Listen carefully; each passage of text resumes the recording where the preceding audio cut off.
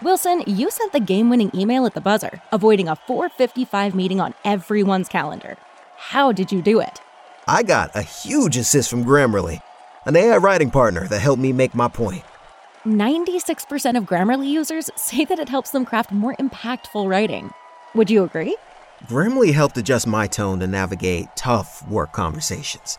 And it works everywhere I write, so I can quickly communicate effectively. Your teammate used Grammarly to summarize an important document, making a 3-pointer. How did he do it? It only took one click. When everyone uses Grammarly, everything just makes sense. You made an incredible slam dunk to end the game. The meeting was canceled, and your team will go home champions. Go to Grammarly.com/podcast to download it for free. That's Grammarly.com/podcast. Easier said, done. Everybody in your crew identifies as either Big Mac Burger, McNuggets, or McCrispy Sandwich. But you're the Filet-O-Fish Sandwich all day. That crispy fish, that savory tartar sauce, that melty cheese, that pillowy bun. Yeah, you get it. Every time. And if you love the Filet-O-Fish, right now you can catch 2 of the classics you love for just $6. Limited time only. Price and participation may vary. Cannot be combined with any other offer. Single item at regular price. Ba-da-ba-ba-ba. Dress, the History of Fashion is a production of iHeartRadio.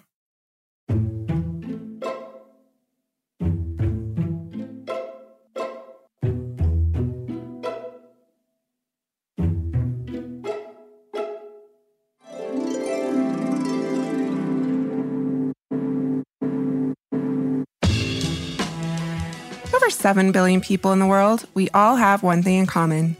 Every day, we all get dressed. Welcome to Dressed, the History of Fashion, a podcast that explores the who, what, when of why we wear. We are fashion historians and your hosts, April Callahan And Cassidy Zachary. We have made it, Dress listeners. We have swam, tumbled, sprinted, dived, skateboarded, and even surfed all the way into the finale of our 4-part series on dressing the summer athlete.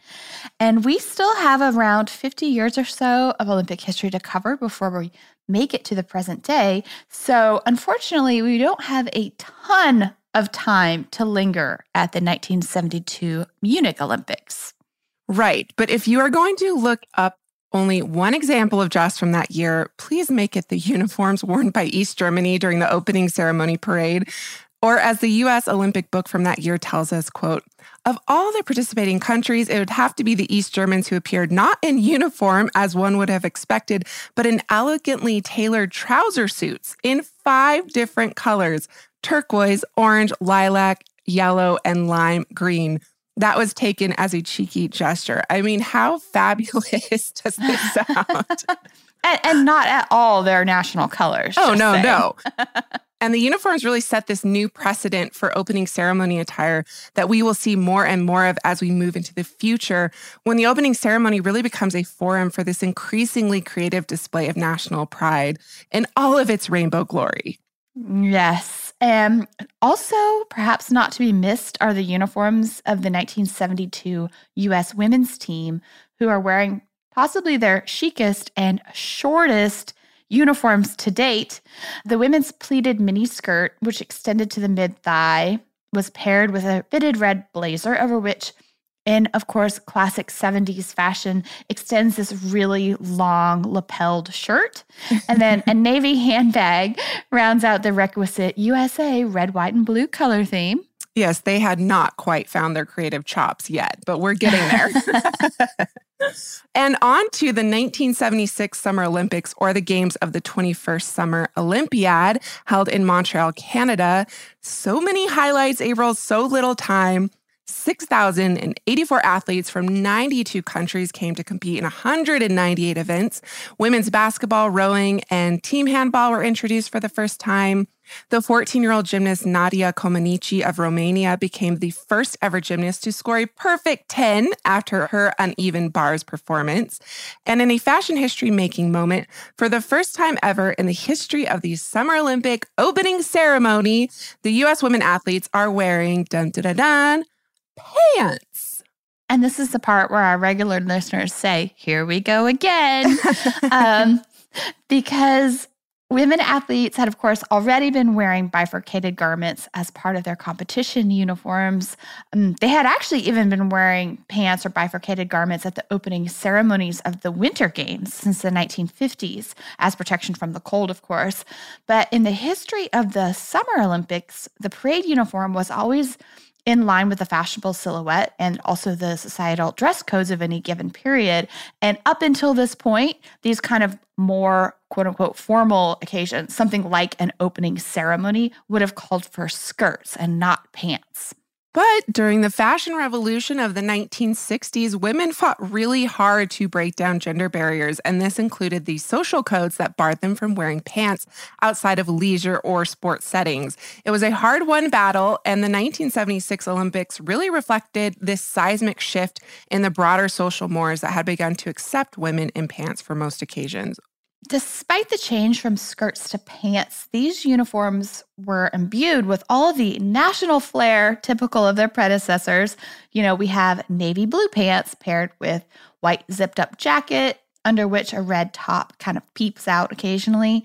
And the outfit is accessorized with a red, white, and blue scarf tied at the neck and a giant red satchel bag. The men wore navy blue suits with a red tie and a white shirt.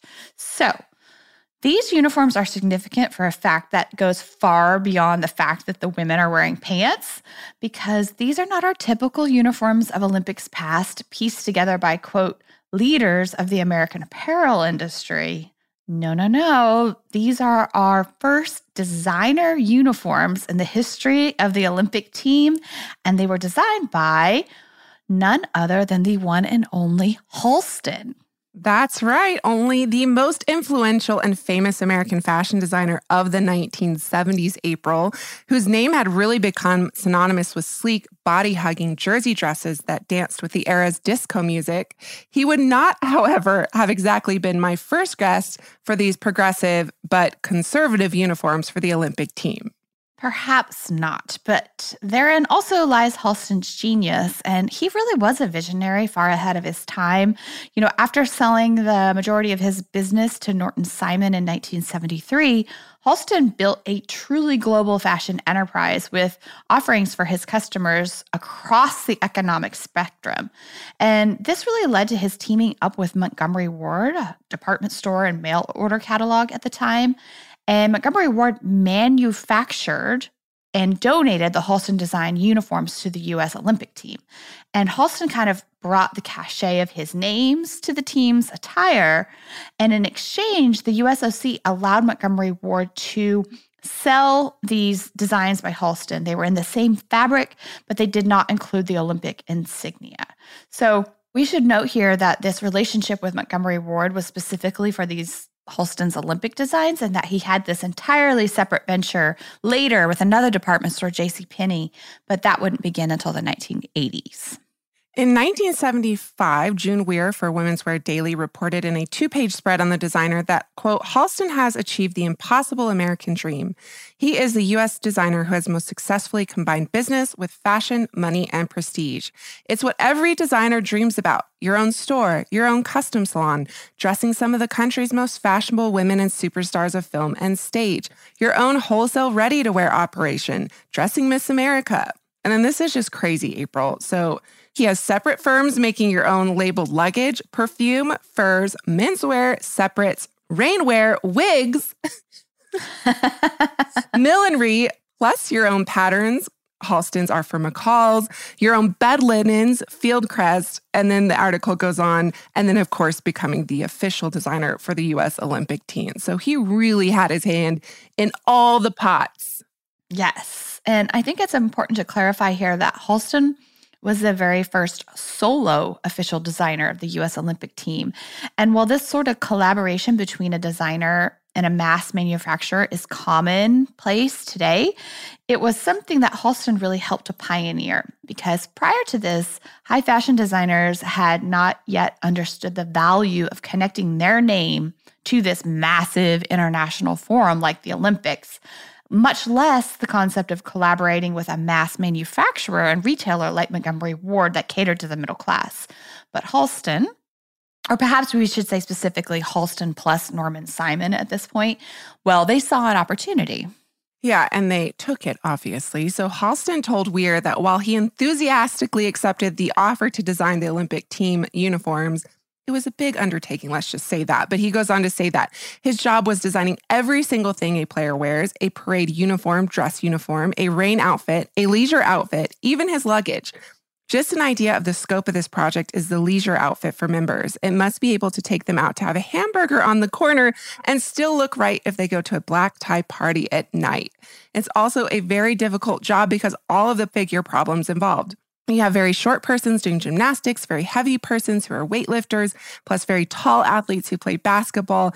The Olympic team is also made up of persons of all ages, not just young ones. It's a major effort. On October 27, 1975, Halston's U.S. Olympic collection made its debut in a fashion show held in Washington, D.C., and there is this fabulous image of the designer who is hosting the show, and also past dressed guest Pat Cleveland, who is modeling in the show, and she's wearing what can only be described as a chiffon watercolored pajama set. And we're super excited to let you all know that Pat will be joining us again this season to talk about all things 1970s fashion, including her relationship with Halston. So stay tuned for that coming soon. Yes, super excited to have Pat back on. So needless to say, Halston's contributions are groundbreaking. By bringing his star status and unique design aesthetic to the Olympic Games, he really set the stage for what was to follow, the dawn of an entirely new era of fashion industry Olympic relations, unlike anything we have previously seen or discussed up to this point in all of our previous episodes. So are you ready, dress listeners? Put on your blue jeans and cowboy hats because it's going to be a very interesting ride moving forward. Following in Halston's footsteps, American denim giant Levi Strauss secured the exclusive title of official outfitters of the U.S. team with their donation of the uniforms for the 1979 Pan Am Games and the 1980 Summer and Winter Olympics. So while Halston might have been the first to put the U.S. women in pants for the opening ceremony, Levi's was the first to put them in cowboy hats, shearling jackets, and of course, you guessed it, blue jeans. Well, blue jean denim skirts, we should clarify. The men wore jeans, and this is, of course, at the 1980 Winter Olympics held at Lake Placid, New York. The items were part of the athletes' 30-piece, $1,200, and that's $1,200 at the time, Olympic Levi's wardrobe that included everything from cowboy boots to sweaters to tweed blazers for travel.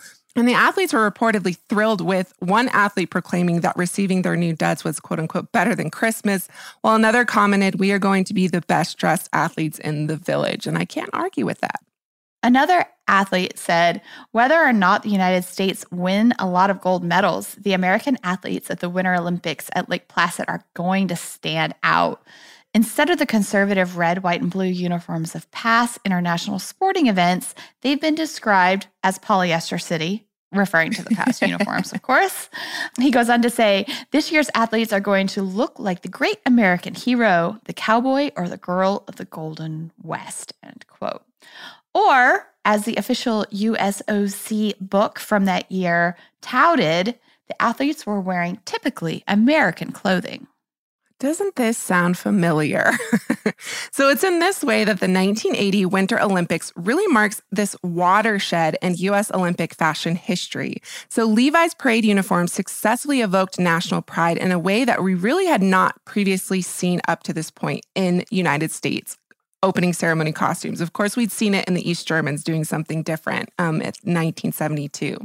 And Levi's did it not by using the tricolor combination of red, white, and blue, as we have seen on basically every single uniform since the modern game's inception in 1896, but rather the parade dress itself, one that was advertised as representing the very embodiment of American identity.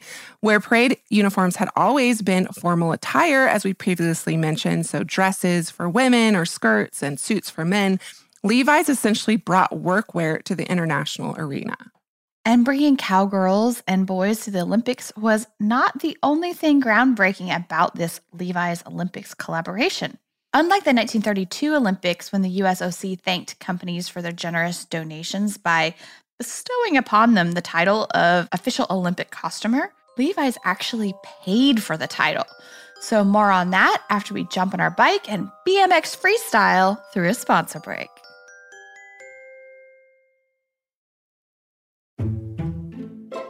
Welcome back. So back to that Levi's Olympics collaboration. Levi's really kind of took this to the next level. They turned the volume all the way up. And unlike Halston or Montgomery Ward, whose donation earned them the privileged title, Levi's actually paid for the designation as official designer to the Olympics. They paid $350,000 for the privilege of being the exclusive, quote, outfitter of the U.S. team. In addition to donating what amounted to $1 million in clothing to the team, they also paid $8 million for ad space, rolling out a huge international marketing campaign. So what makes it international, you may be thinking? While the Winter Olympics were held in the U.S., the 1980 Summer Olympics were held in Moscow, Russia. And according to the New York Times in a 1979 article, Levi's intended to put jeans on, quote, 23,000 Russians who will take tickets, roll up the mats, and drive athletes and visitors around during the Summer Games in Moscow. And that's a quote. Apparently, April, there was a huge black market for American blue jeans in Russia at this time, but that story might just have to wait for a future FHM.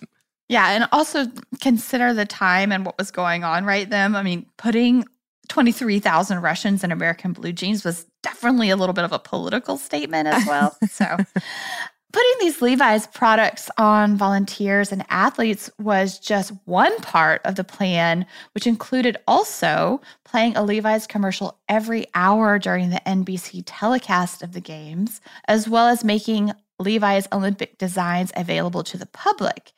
And this is a lot, but perhaps not so much of a surprise when we also learned that this was all part of the company's marketing campaign to launch a brand new division for activewear. And I think we are all very familiar with the 1980s craze for workout wear. So while remaining true to their image with the quote-unquote all-American cowboy and cowgirls at the Winter Olympics, Levi's actually had every intention of expanding upon their signature denim image, expanding past it, I should say. In fact, they intended to become the leading activewear company in the world, and the Olympic Games really provided the perfect international forum to institute this really ambitious marketing strategy and achieve this goal. Unfortunately, as April alluded to with the politics that was going on at the time, the American government had other ideas. They sure did. The United States led a 66-country boycott of the Summer Moscow Games because of the politics surrounding the Soviet-Afghan War. And needless to say, the U.S. did not participate in the 1980 Olympics because of this boycott. And Levi's ambitious marketing campaign was actually put off until the 1984 Olympics, which were held in Los Angeles.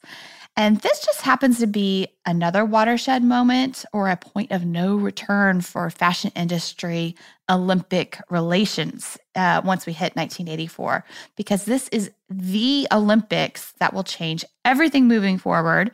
But before we get to that, perhaps Cass is going to tell us a little bit about the LA Games. You know I will. So with a reported 2 billion television viewers worldwide, 6,829 athletes from 140 teams converged on Los Angeles, California in the summer of '84. The legacy of the past Olympics and Olympic athletes we've discussed throughout this series was on full view at the opening ceremony, as recounted by our go-to source for this series, the USOC Olympic Book of 1984. Quote, soon a figure emerged, clearly a woman, but not immediately recognizable. She was, however, quickly identified as Gina Hemphill, 26 years old, the granddaughter of Jesse Owens, the American star of the 1936 Olympics, the man who had upstaged Hitler by winning 4 gold medals in track and field in Berlin. Gina Hemphill had been one of the first 2 runners in the torch relay after the flame arrived in New York from Mount Olympia, sharing the first lap with Jim Thorpe's grandson, Bill. So a couple names we recognize there. And then the flag bearer actually was Eileen Riggin, the now 78-year-old Olympic gold medalist diver who took home gold in 1920 at the age of 14. So lots of familiar names at this point. And there were many achievements and firsts to celebrate at these Olympics that included the debut of synchronized swimming, the women's marathon, and the first paraplegic athlete to take part in a medal event. Archer Neroli Fairhall of New Zealand competed in a wheelchair. But these groundbreaking athletic feats are not, in fact, the reason why these games are called the most successful in history. No, that actually had to do with the fact that these Olympics garnered a monumental $223 million in profit. And this was something that was unheard of in past Olympics because past Olympics had really kind of been these historic money pits. Countries were losing money when they were hosting the Olympics, not making money. So how did the LA 84 Games do this? Well, the budget of the 1984 Olympics was made up entirely of private funds. It was the first fully commercialized Olympics in history. Yeah, so the LA Organizing Committee really set a precedent for all future games by ushering in the modern era of corporate sponsorship at the Olympics, from which they have never returned. We are very much there today. And this was something that the International Olympic Committee had been trying to avoid since the game's inception in the 1890s. It was completely antithetical to their guiding, quote unquote, amateur principles of the game, which we've, of course, discussed the issues with that. But the IOC president, Avery Brundage, really discusses why they did not want commercialism at the Olympics. And at this speech in 1955, he says, "We can only rely on the support of those who believe in the principles of fair play and sportsmanship embodied in the amateur code in our efforts to prevent the games from being used by individuals, organizations, or nations for ulterior motives." Long gone is that philosophy. Well, and also it can be argued that that had always been a part of the Olympic Games. But while the amateur code came with its own host of problems, as we've discussed, the threat of capitalist greed ruining the Olympics was a valid concern. I still think it's a valid concern to for everything and not just the Olympics. The 1984 LA Olympics would effectively end the Olympic policy on commercial sponsorship, followed also by the end of the rules which governed amateur athletes competing. These were kind of gone by the 1990s. And after that, there was really no stopping the floodgates of sponsors looking to capitalize on the opportunity for this massive worldwide exposure. As the Spokesman Review reported in 1984, quote, "What do a Rose, a candy bar, Muzak, a waste management firm, and 300 Japanese-made basketballs all have in common? A special link with the Summer Olympics. All have official status as products, sponsors, suppliers, or licensees of the Los Angeles Games. Only those with membership in the exclusive sponsorship program are authorized to carry the 5-ringed Olympic symbol on their products." And I will say that the IOC did sue Mervyn's department store for selling unauthorized Olympic merchandise. They sued a lot of people. So there were 55 suppliers in total, from which the LA Olympic Committee obtained, quote, between $4 to $13 million in cash, goods or services, around $170 million total. Sponsorship revenue added to the $225 million broadcasting contract with ABC, and that made up almost 80% of the income for the LAOOC budget. And of these 55 suppliers, Levi's was front and center, implementing their comprehensive marketing campaign, which included outfitting now 60,000 Olympic game volunteers and 700 members of the U.S. Olympic teams. And as Women's Wear Daily reported, overall, Levi's provided more than 13,000 blazers, 145,000 shirts, and 25,000 jeans. It was an Olympic undertaking, and one that I will say was actually produced in the United States. Yay. Also one accompanied by an unprecedented $17.5 million Olympic marketing campaign that included a series of nationally advertised sweepstakes. And are we dating ourselves here? Who remembers sweepstakes out there? They're not so much a thing anymore, but I feel like they were when I was growing up. For sure. And one of these sweepstakes was entitled Olympic Levi's Style. And the company called upon the public to actually vote on kind of the aesthetic look of the U.S. Olympic team parade uniform. And the public was given the choices of, should it be activewear, should it be classic, or should it be Western wear? Well, what do you think they picked? Well, and we will post pictures because you have to see this. In the first time in the history of the Olympics, activewear made its Summer Olympic opening ceremony debut. The parade uniform, as we said, once based on dressy day wear, had been completely transformed into a synthetic red, white, and blue tracksuit with matching visor. And this actually is the first ever truly gender-neutral summer opening ceremony look because the men and women were dressed exactly the same. The Levi's Olympics partnership represents a break from the past in almost every way, and it really sets this new standard that would effectively redefine the role of the fashion industry at the Games forevermore. Yes, definitely the floodgates are now wide open. And at the 1988 Winter and Summer Olympics in Calgary, Canada, and Seoul, South Korea, respectively, Adidas was the official outfitter of the U.S. Olympic teams. And this distinction was a long time coming, considering the fact that Adidas had been courting athletes illegally for decades prior. So if you're a little bit confused by that, let us explain. Because prior to the 1990s, the International Olympic Committee's anti-commercial regulations meant that athletes could not have sponsors.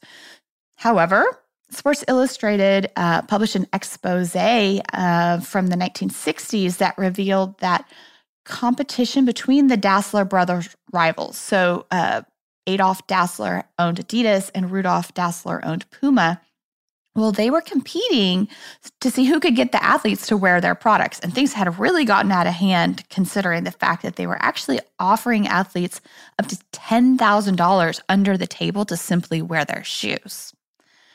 All right. By 1988, however, the companies that were being run originally by Adolf and Rudolf, they were now being run by their sons, Horst and Armin. But this rivalry between their fathers was still fully intact between the two cousins. It sure was. So Armin over at Puma professed to, quote unquote, stay out of sports politics. But apparently there was no limits for Horst or Adidas.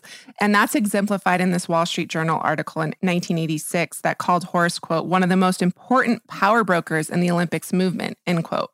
Horst was deeply involved in the politics of amateur sport, and he was even accused by his critics of influencing the votes of the Olympic Committee. And as an example of this, or as an example of Adidas' influence, I should say, in the sports world, one 1988 article estimated that 89% of countries attending the Olympics that year were wearing Adidas products. So that ranked them alongside Coca-Cola, Marlboro, and Kodak as really the most influential global brands. And in terms of commercializing the Olympics, there was no going back, it seems, and that is confirmed by a 1996 Women's Wear Daily article that says, quote, this year, deep pocket sponsors will compete more fiercely than ever for the ultimate gold medal, the consumer dollar, with projected retail sales of Olympic licensed products at over $1 billion. This was a big business. Yeah, and clearly it's not a coincidence that this is also the era that fashion magazines finally began paying attention to the Olympics. By the 1990s, the glossies had clearly caught this profitable Olympic spirit. In 1992, Harper's Bazaar published an editorial called The First Fashion Olympics, which was a 9-page spread dedicated to Calvin Klein, whose minimalist designs they touted as exemplifying American sportswear chic. And in 1996, Vogue did a multi-page feature on America's Olympian women, which featured actual Olympic athletes. In 2001, Olympic gold medalist Marion Jones became the first Olympic athlete on the cover of Vogue, and she was shot by Annie Leibovitz. Yeah, and I have to say, I do have a favorite of these spreads because let me tell you, there are tons moving on from the 1990s. And hands down, my favorite has to be Harper's Bazaar, June 2008, that had Lucy Liu as the cover girl. She's in a Chanel gown. She's draped in an American flag. This photograph's accompanied by the title, "Winning Look, Show Your Colors in the Season's Triumphant Fashions."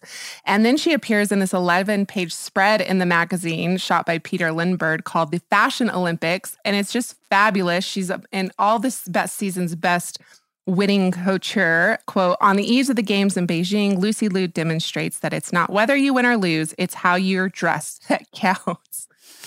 And we'll post pictures because it's really incredible. She starts off with a javelin and Armani Privé. Then she appears on the beam. Then she's discus throwing a Chanel bag, wearing Dolce & Gabbana. She's weightlifting Gucci bags in a Jean-Paul Gaultier gold-spangled bodysuit. And then finally, at the end, she accepts her prize, her medal, a Lanvin necklace, and a Lacroix haute couture gown. So it's like she's competing against herself and herself only in her own private fashion Olympics. Yes, it's pretty fabulous. Right? So the fashion press nicknamed the 2012 London Olympics the Fashion Games, or perhaps the Glamour Games, because so much high fashion was on the field and also seen in the opening ceremony. The Italian team wore Giorgio Armani and Prada. The U.S. team wore Ralph Lauren, the official outfitter of the team since 2008, and Hermès designed for the French. In 2016, Christian Louboutin partnered with former athlete turned retailer Henri Tai on his designs for the Cuban Olympic team. And in addition, Olympic athletes themselves had actually at this point become fashion icons and models.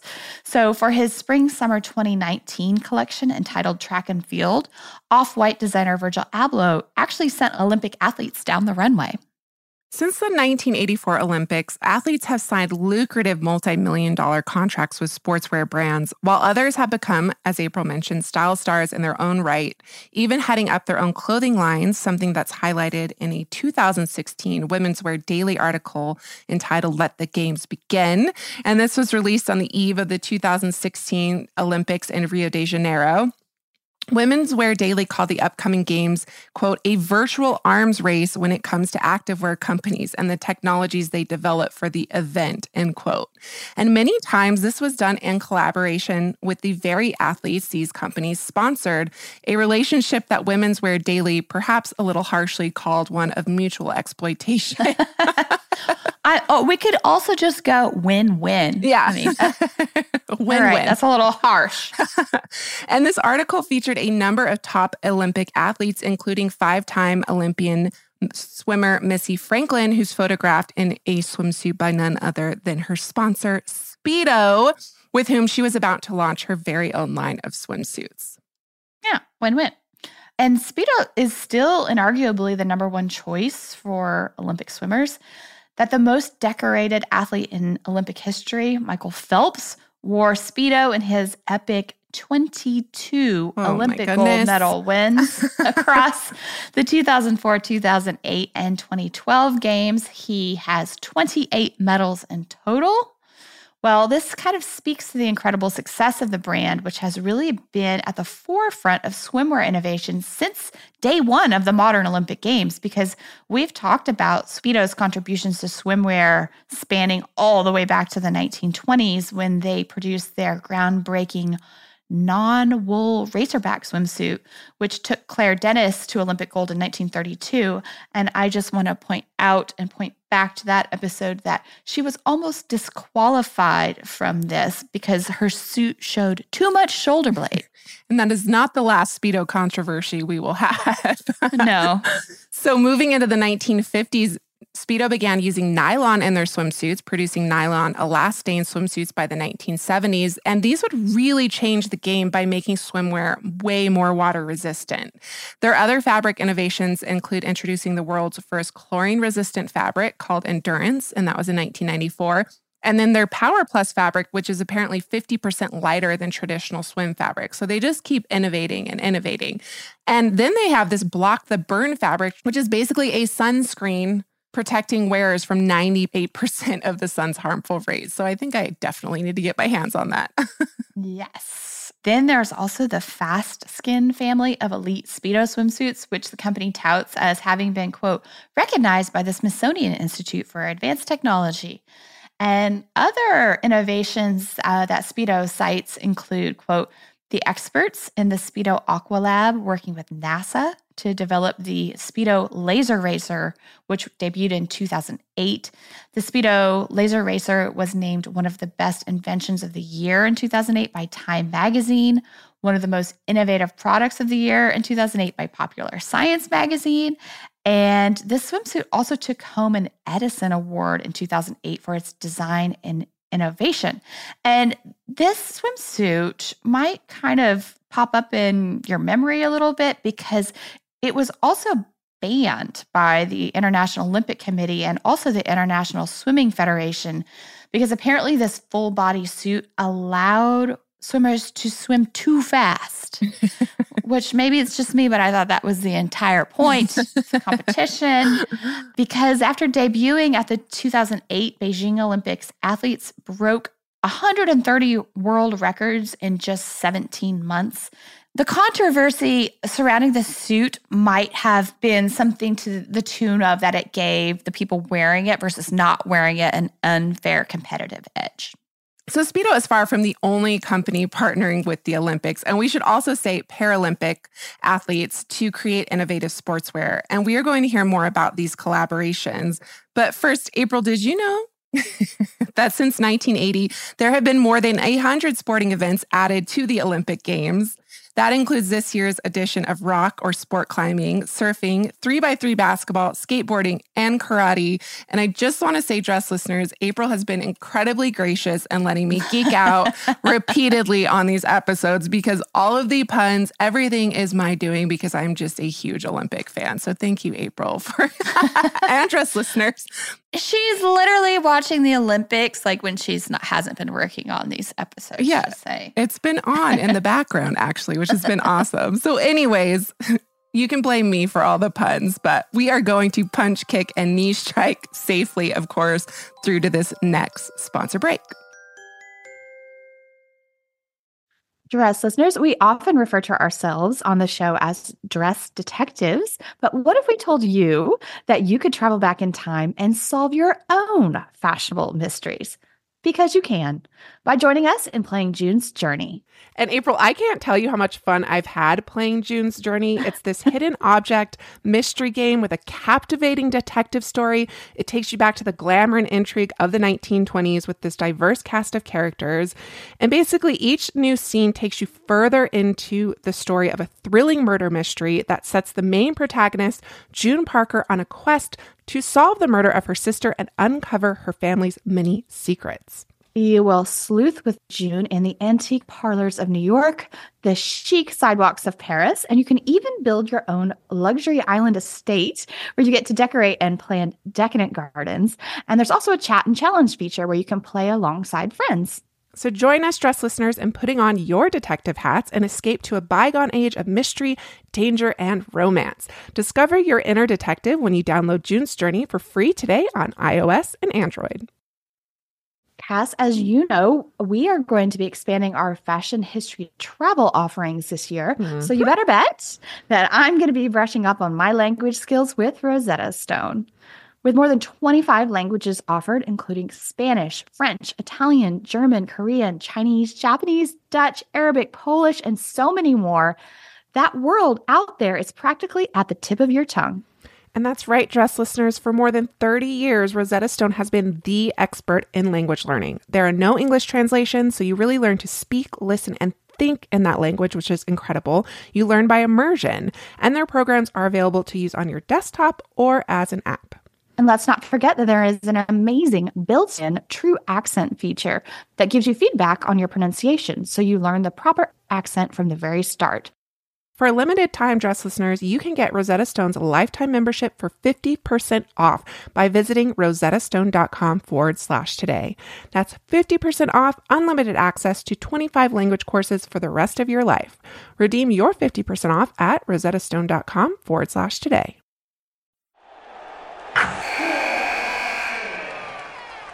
Wilson, you sent the game-winning email at the buzzer, avoiding a 4:55 meeting on everyone's calendar.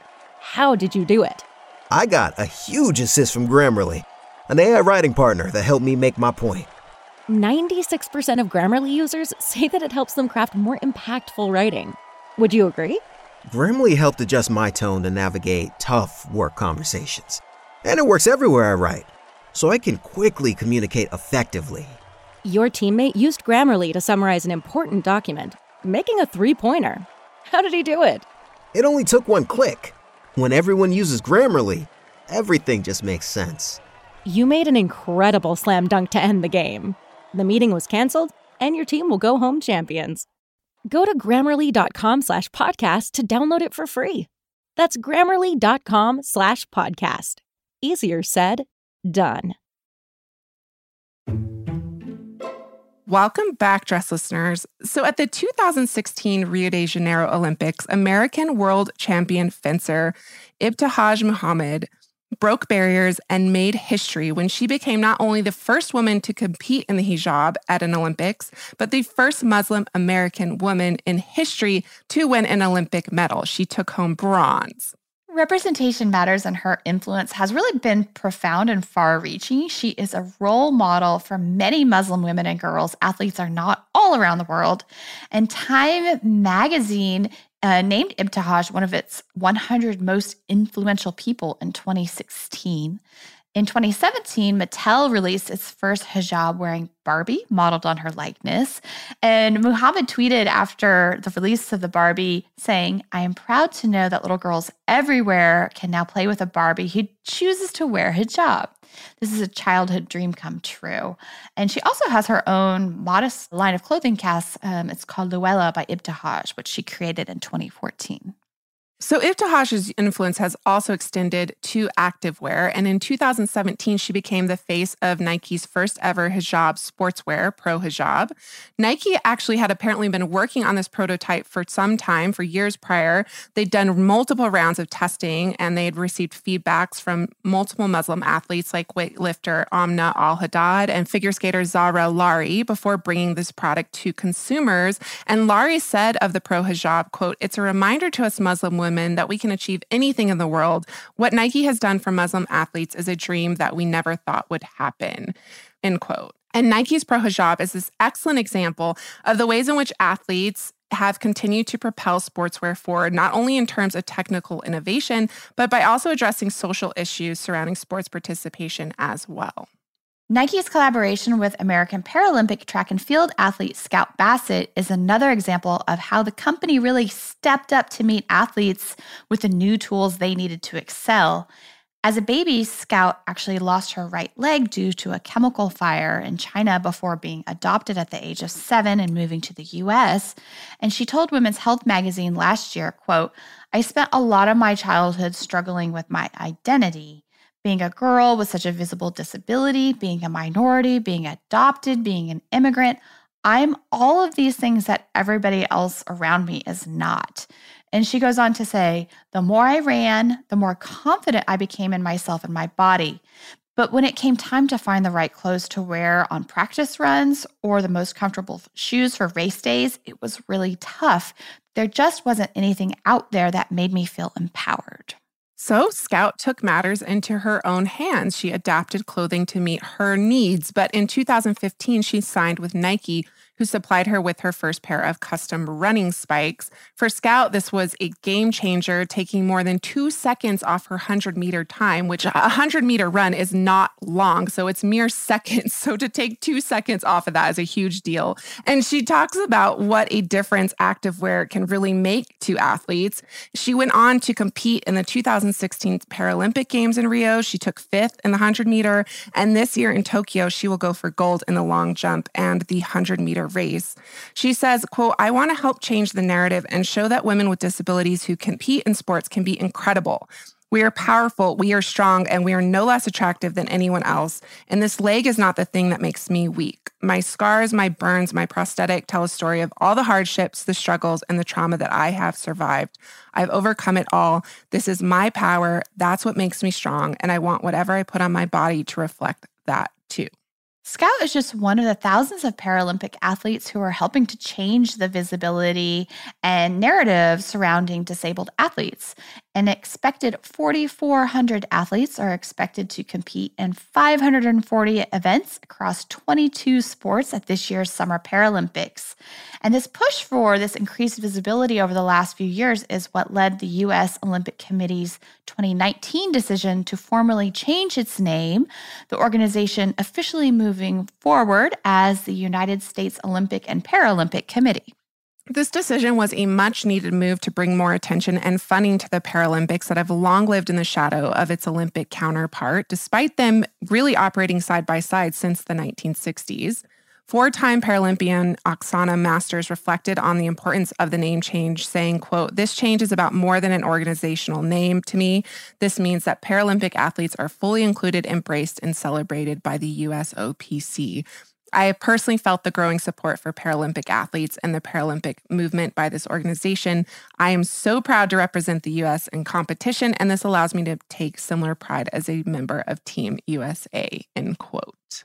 The partnership is now on view throughout the advertising for this year's Olympics, highlighted in both TV ads and also the marketing campaigns of associated clothing brands. And Scout is one of many Paralympian athletes featured in Nike's ads for its uniforms for the Tokyo 2020. I don't know. I'm like, is it Tokyo 2020? Is Tokyo 2021? Whatever. One of the two. Take your pick. But Nike has really demonstrated their commitment to diversifying their athlete representation off the field and also in their stores and fashion campaigns. In 2019, the company introduced their first parasport mannequins into stores, while the 8-time Paralympic track and fielder Blake Leeper was just announced as the new face of Nike's underwear campaign. And Leeper said in a press release recently, quote, "I feel like my story and message of having hope and strength can help a lot of people. I just want to get on that stage and say I'm born without legs and I'm one of the fastest men in the world. So if you can see my life as an example, then anything is possible. So whatever you're going through today, if it feels tough, if it feels hard, congratulations, because you're on the right path." Paralympians are also featured in ads by Speedo and Ralph Lauren, the official costumer of the U.S. Olympic team, and also Skims, Kim Kardashian's underwear and shapewear line, which is the official underwear of the U.S. Olympic team. Possibly an Olympic first. I've never heard of an official underwear of the U.S. team, but I could be wrong. Yeah, as we've already discussed, representation matters. And while there's definitely still a long way to go on this point, the more that we see of athletes of different abilities and different body types, the more we can continue to fight and transform a lot of these harmful beauty standards and ideals that have long defined not only the world of sports, but also even more obviously of fashion. And also, by just 1 degree of separation, April, we are going to be rooting for one of this year's competing Paralympic athletes. Dress guest and friend conservator extraordinaire Sarah Scaturo's brother, Adam, will be competing in wheelchair rugby in his 3rd Olympics.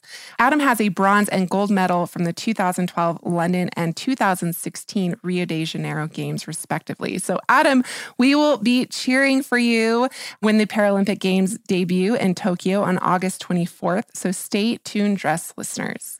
If you have not noticed, we have made it to our final destination, to which this entire series has been leading up to. This moment right here in time, the Tokyo 2020-2021 Summer Olympics. 11,000 athletes from 205 countries are expected to compete in 339 events across 33 sports. And we have come such a long way since the naked male athletes of the ancient Greek Games. Somewhere along the way, we got rid of those wool bathing suits and other cumbersome competition wear. And also, Olympics along this path really adopted fashion, and the fashion world adopted the Olympic athlete. And the two are so intimately intertwined today, you would be very hard-pressed to find a fashion magazine or a mainstream newspaper that does not report on athletic style or even feature entire fashion spreads starring Olympic athletes. It's been almost 20 years since Marion Jones was the first Olympic athlete to be on Vogue's cover in 2001. And also, just most recently, Simone Biles appeared on the August 2020 cover, again shot by Annie Leibovitz. And Vogue.com has an entire section dedicated to the Olympic Games and vice versa. Olympic.com has a series of articles called Fashion Police, which, despite its misleading / terrible title, is really dedicated to looking at the clothing of Olympic athletes throughout history and today. It's more a celebration. They're not policing fashion, but whatever. I digress. So much to my sadness, Dress listeners, I mean, we've done 4 episodes. We really did not have time, however, to go into the self-fashioning of athletes in this series as much as I had hoped to. So, check out these articles because they have some pretty fab ones on athletes like the 5-time Olympic medalist Florence "FloJo" Griffith-Joyner, whose Olympic style is honestly deserving of its own episode. She had these fabulous long nails, which just have to be seen to be believed. And Dress listeners, we appreciate your understanding that we simply could not cover or uncover it all. There are so many more Olympic fashion stories out there, and I really have had the best time doing this research on what I immediately discovered was a giant topic. April, I think it's pretty funny looking back that I came to you and I was like, oh, I'm going to do a Olympic fashion episode. Yes. I was like, oh, that's awesome. Let's do it. And then it was like, you're like, oh, this is a huge topic. It's going to be a 2-parter. And I was like, okay, great. And then you're like, and a 3-parter and a 4-parter. And it could be its own podcast series, but... So thank you for all your hard work on this. This has been so fun. We are going to end today's episode with a quick look at the fashions on view at this year's opening ceremony. These Olympics are unprecedented and, of course, maybe a tad controversial for a number of reasons, most of them surrounding the fact that it takes place during the pandemic. And it was certainly bizarre to see all of the thousands of athletes enter into a barely populated stadium, which was really meant to house 68,000 spectators. But despite everything, the athletes entered the stadium with pride and exuberance. It really was inspiring to watch the Parade of Nations, especially now that we all know about its 100-year history, in which dress has played a huge role in projecting and embodying the national identity and pride of all the athletes and the nations they represent. And let's be honest, because each and every one of these 200 plus countries, which presented uniquely attired athletes, are deserving of their own 4-part podcast series or, entire podcast. But, be it Kenya's colorful Maasai print dresses or Telfar Clemens' gender-neutral designs for the Liberian team, each country's unique cultural history and heritage was on view in this ceremony, literally stitched and embroidered on the athletes' ensembles. And I don't know about you, Dress listeners, but I definitely got teary-eyed during the opening ceremony when in the ceremony's final moments, Naomi Osaka lit the Olympic flame. She did so under a drone-lit globe that hovered as a beacon of the world above the stadium. And I was just reminded that despite everything we've all been through over the past year on and off the Olympic field, that the hopes and dreams of all of these nations are literally embodied and worn by these athletes, by these thousands of athletes. And the Olympics really remain a powerful and potent reminder of the beauty of human diversity and our shared humanity, something that is more important today than ever. And with that, we conclude our 4-part series on dressing the Summer Olympic athlete. May you remember the winning aspects of your wardrobe next time you get dressed. Remember, we love hearing from you, so if you would like to write to us with an episode suggestion or a question, you can do so at dress@iheartmedia.com. You can also DM us on Instagram at dress_podcast, and then that is, of course, where we post images to accompany each week's episodes.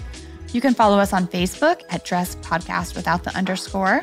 And a special thank you, as always, to our producers, Casey Pegram, Holly Fry, and everyone else at iHeartRadio who makes the show possible each and every week. More Dress Tuesday.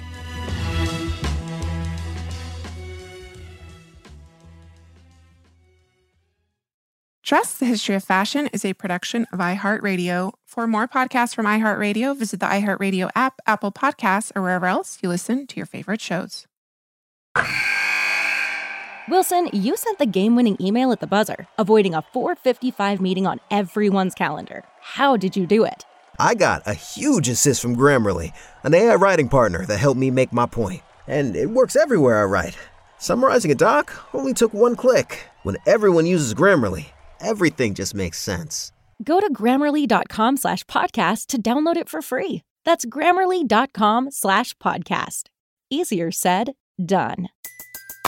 Everybody in your crew identifies as either Big Mac Burger, McNuggets, or McCrispy Sandwich. But you're the Filet-O-Fish Sandwich all day. That crispy fish, that savory tartar sauce, that melty cheese, that pillowy bun. Yeah, you get it.